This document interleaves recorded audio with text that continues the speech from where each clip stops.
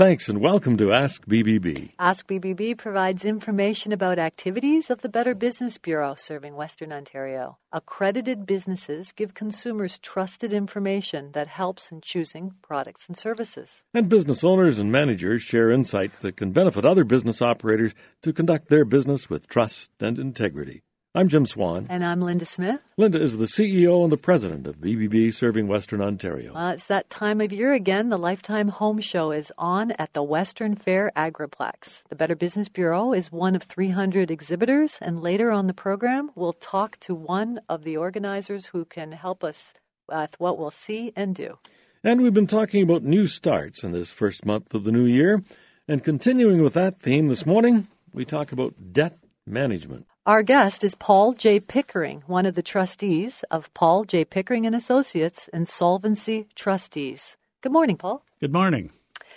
Paul, is there a short answer to what your firm does? Not really. We sort of sum everything up as we're helpers. We help people gain a financial footing and moving forward. Paul, credit and debt are part of everybody's business and personal life. It's just we couldn't function without it. But in terms of personal debt, what's a reasonable level of debt, and at what point should people begin to see warning signs? There's no real clear answer in the sense that everybody's situation is different. People that are earning hundreds of thousands of dollars can obviously carry debt better than somebody earning $20,000. So everything is based on its own facts.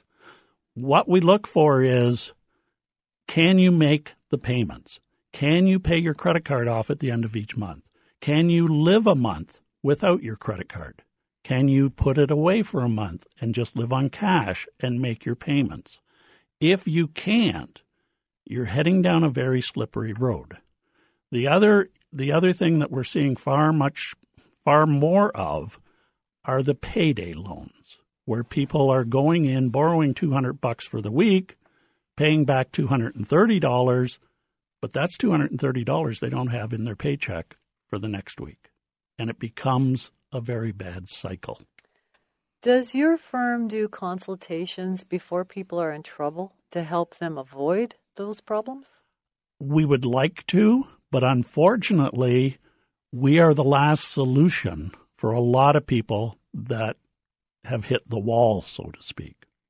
So, but you would do debt counseling if people wanted to do that sort of thing? We have tried over the years to get that word out, that we are not just bankruptcy people, that we will help people get their finances in order before they have to come and see us. Well, you've already given us a little bit of an idea of ways that people get into debt. But what are some of the reasons that people stay in debt longer? Basically, they don't want to give up luxuries. You want to have the big house, you got to have the big mortgage. You want the fancy Lexus and BMWs, you got to pay for them. And people want that status that they have those assets and that they can afford to have them because it's just cash flow. And as long as they maintain that cash flow, they just keep buying and buying because the guy next door has a bigger car.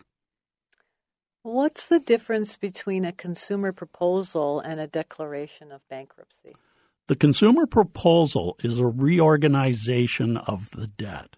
It's the ability to go to the creditors and say, hey, guys, I can't afford to pay back all of this, but I can afford to pay back part of it.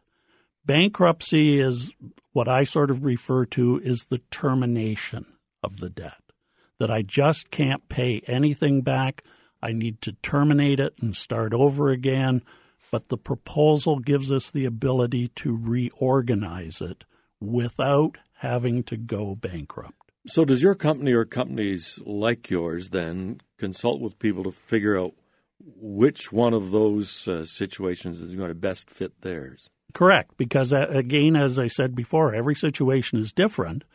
And if you have assets that you would lose in a bankruptcy, you might want to do a proposal so that you don't lose those assets. Because not only is bankruptcy a termination of debt, it is also a termination of the assets that you have. Now, you talked a little bit about payday loans and payday companies. There are other situations where people talk about consolidating debt. Is that what you do, or are there companies that do that separately and that might just get us into another whole bag of problems? Consolidation is really something that people just use that word as sort of a catch-all. But a true consolidation loan is being able to go into your bank and say, look, I have 14 credit cards. I want to put it into one loan and pay that loan off over a 5-year period. Okay? That is the true consolidation, is to bring it all in. To hear some of the ads to consolidate this and consolidate that, it's really not a true consolidation loan. You may have touched on this earlier, but if you declare bankruptcy, does it mean you have to dispose of all of those assets and possessions? If they are non-exempt assets, there are certain things that nobody can ever take away from somebody. And that's your basic living requirements, your furniture, your personal items, your clothing, and things like that. A motorized vehicle is exempt from seizure, but up to a certain value. Nobody could take your tools of the trade away. So if you require tools for the purposes of earning income. But when we talk about losing specific assets, we're talking more about toys and things. So if you have your boats and your Sea-Doos and you have stocks and bonds and investments, those are potentially assets that you're going to lose. If somebody has been a cosigner for somebody who's declaring bankruptcy, will they be dragged into all of this and be responsible for that debt? They will be held responsible for it. And the general rule of thumb, if you sign it, you got to pay it, no matter whether it's for your brother, mother, sister, or child. So what is meant when we say a debt is discharged, and when you declare bankruptcy, how long is it before everything is resolved and the debt's considered discharged? Well, discharged means you are released from any obligation to that debt. So the debt is there, but once you come out of the bankruptcy, and it isn't a matter of going bankrupt, it's a matter of finishing the bankruptcy, receiving what is called your discharge. And once you receive your discharge, it eliminates the obligation to the debt. So that if you're a first-time bankrupt and you have no surplus income, you can come out of your bankruptcy at the end of 9 months. If you're a second-time bankrupt with no surplus income, you can come out of your bankruptcy at 24 months, provided you have complied with the legislation and done the things that you're supposed to do. You're listening to Ask BBB, and our guest is Paul J. Pickering. And we're going to be taking a short break, and when we return, we'll continue our conversation. Welcome back to Ask BBB, a weekly program produced by the Better Business Bureau serving Western Ontario. I'm Jim Swan. And I'm Linda Smith. Our guest this morning is Paul J. Pickering of Paul J. Pickering & Associates Insolvency and Trustees. And before the break, we were talking about discharge. So, Paul, picking it up from there, once all your debt is discharged, how do you reestablish a positive credit rating? Basically, guaranteed credit cards is one option, but what we find is don't go chasing credit. The more you chase credit or try to apply for credit, the more damage is going to happen to your credit file.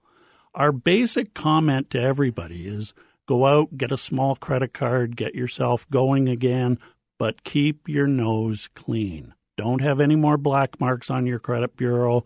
Don't miss a hydro payment. Don't miss a union gas payment. But keep your nose clean and just start slowly to build up your credit. How long does that usually take, Paul? Again, circumstances are individual. We've seen people that have been able to reestablish themselves within a year to 2 years. We've seen people with less ability to earn income that it's taken 5, 6, 7 years to get themselves back on track. Well, speaking of income, many seniors find themselves cash poor, but they have a fairly large equity in their home. What's the best way to access that equity without losing the asset? Is a home equity line of credit a wise thing, or how does that compare with a reverse mortgage? Well, our position, or my position on that matter is to access the equity, you need to sell.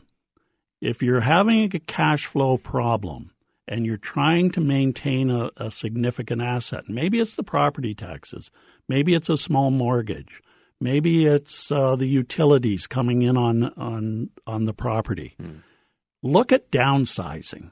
Look at getting whatever equity out of the property, downsizing to a smaller place or even into rental accommodation, because even with the equity line of credit and the reverse mortgage, you're actually now going to increase your cash flow outflow because you're now going to have interest.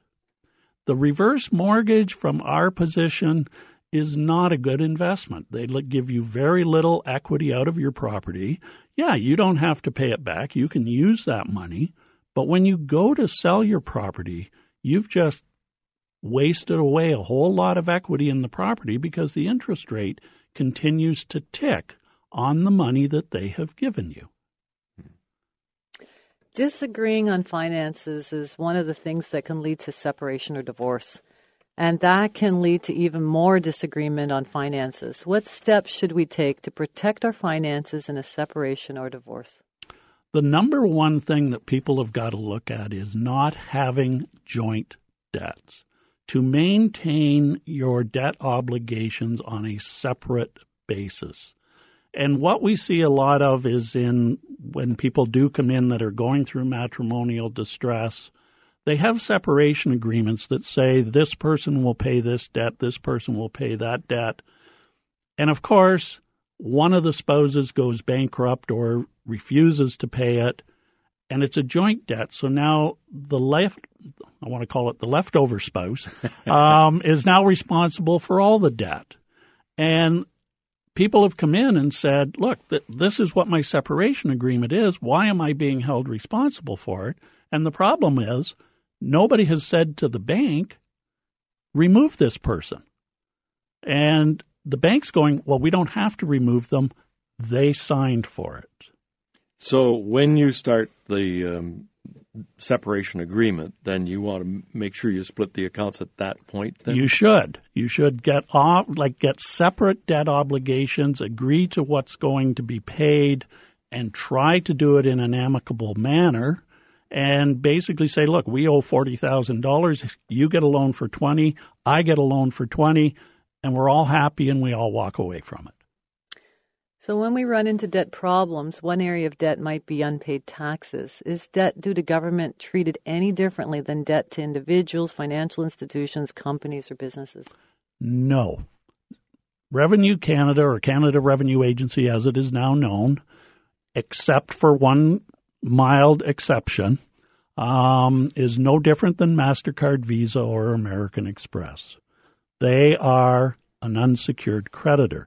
The only part of the government debt that is really important when somebody is looking into a business bankruptcy are source deductions, where a company has deducted money from an employee and not remitted it to Canada Revenue Agency. So, if Mr. Swan was getting a paycheck this week and they held back $300 from him and did not send it to Canada Revenue Agency, that's now a trust that the company is holding that $300 in trust for the government, and therefore they have priority over that money. And that's a business bankruptcy. Is it any different with a personal bankruptcy? If you have employees, if you're running a sole proprietorship or anything like that, yes, the deemed trust will always be there. But with respect to, in a bankruptcy, any HST that is owed by the business, personal taxes owed by the business are basically all unsecured debt and rank with the credit cards and the bank loans. What should we know about an insolvency trustee before we enter into a contract with one? The insolvency trustee is actually an officer of the court. The insolvency trustee does not work for you. They are an intermediary. They work between you and the creditors, but their ultimate responsibility is to the court. And we are officers of the court, We are supposedly neutral, and we are to advise the debtor of this is what you have to do. These are your obligations. But it's also to make sure the creditors are being treated fairly. So how do we contact a company like yours or your company, and what should we expect when we do make the contact? Well, for us particularly, it's very simple. You just call us. That's not a big deal. We've got a website, and we're in the phone book, if there is a phone book now. But we're mostly on Google. But what you should expect is to be treated with respect. You should be treated as if you are no different than anybody else. And how much does this cost? Fees vary. Fees vary all over. If everybody's calling up a trustee saying, what's it going to cost to go bankrupt today, the general rule of thumb for a basic bankruptcy is $1,800. Paul, we want to thank you very much for your time and for sharing this with us. And for those out there, they now know how they can get in touch with you. And, of course, they can look onto the BBB directory to find you as well. Okay, you're listening to Ask BBB, and our guest has been Paul J. Pickering, one of the trustees of Paul J. Pickering & Associates, insolvency trustees, and accredited business with the Better Business Bureau with an A-plus rating. We'll return in a moment to talk about the Lifestyle Home Show, on now at the Western Fair Agriplex.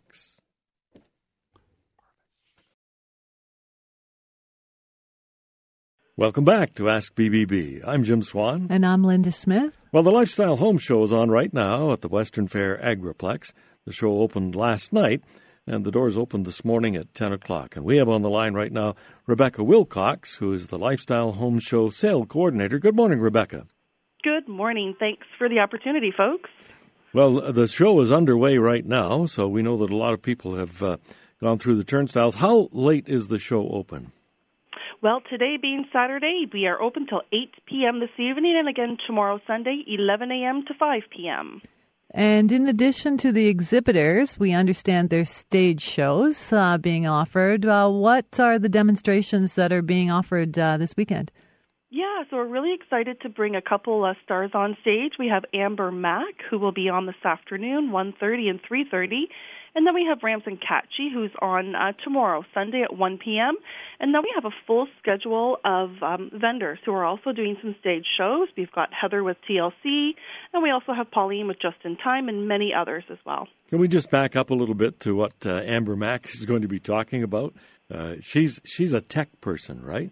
She sure is. So she is really into artificial intelligence, so social media. Many of the things that go along with that. Yes, I know that we talk about smart appliances and smart homes, so she'll probably have some tips to tell us how that's going to work out. Absolutely. She's paired up with one of our sponsors who's a member, Titan Automation, who is also working on some automated kitchens, so kind of a neat connection. Rebecca, how many exhibitors altogether are there at the Lifestyle Home Show, and what sorts of things are we going to see? Well, this year we've got close to 600 booths on the floor, featuring about 285 different vendors, anywhere from some builders, renovators. You have some home decor, some leisure and spa, and then, of course, we like to tie in some of those lifestyle vendors. You can pick up a steam mop or some handmade soap or whatever it is that you're looking for. Is there a strategy to be able to make your way around the home show? Well, we just want people to come in and be comfortable. You know, choose your path and take your time and walk through and meet the vendors and just enjoy the atmosphere. There's lots to see and lots to do, so just enjoy your time there. And Linda, I know the BBB is going to be there shaking some hands. Yeah, Jim, many of our accredited business members are also exhibitors. So consumers should look for the BBB tent card logo that identifies our businesses as BBB members. Also, the show gives us the opportunity to interact and educate the general public about why you should be looking at bbb.org and sourcing information from the Better Business Bureau before you're selecting a business to work with or purchase from. So, Rebecca, if you just want to review the show times and tell us what we should have in terms of admission cost. Of course. So, again, the show runs Saturday from 10 a.m. to 8 p.m., Sunday, 11 a.m. to 5 p.m., and you're looking at $12 for an adult, $9 for a senior, and children under 12 are free. Well, Rebecca, thanks very much for your time this morning, and we'll see you at the show. Thank you. We look forward to see some smiling faces. Rebecca Wilcox is the sale coordinator with the Lifestyle Home Show.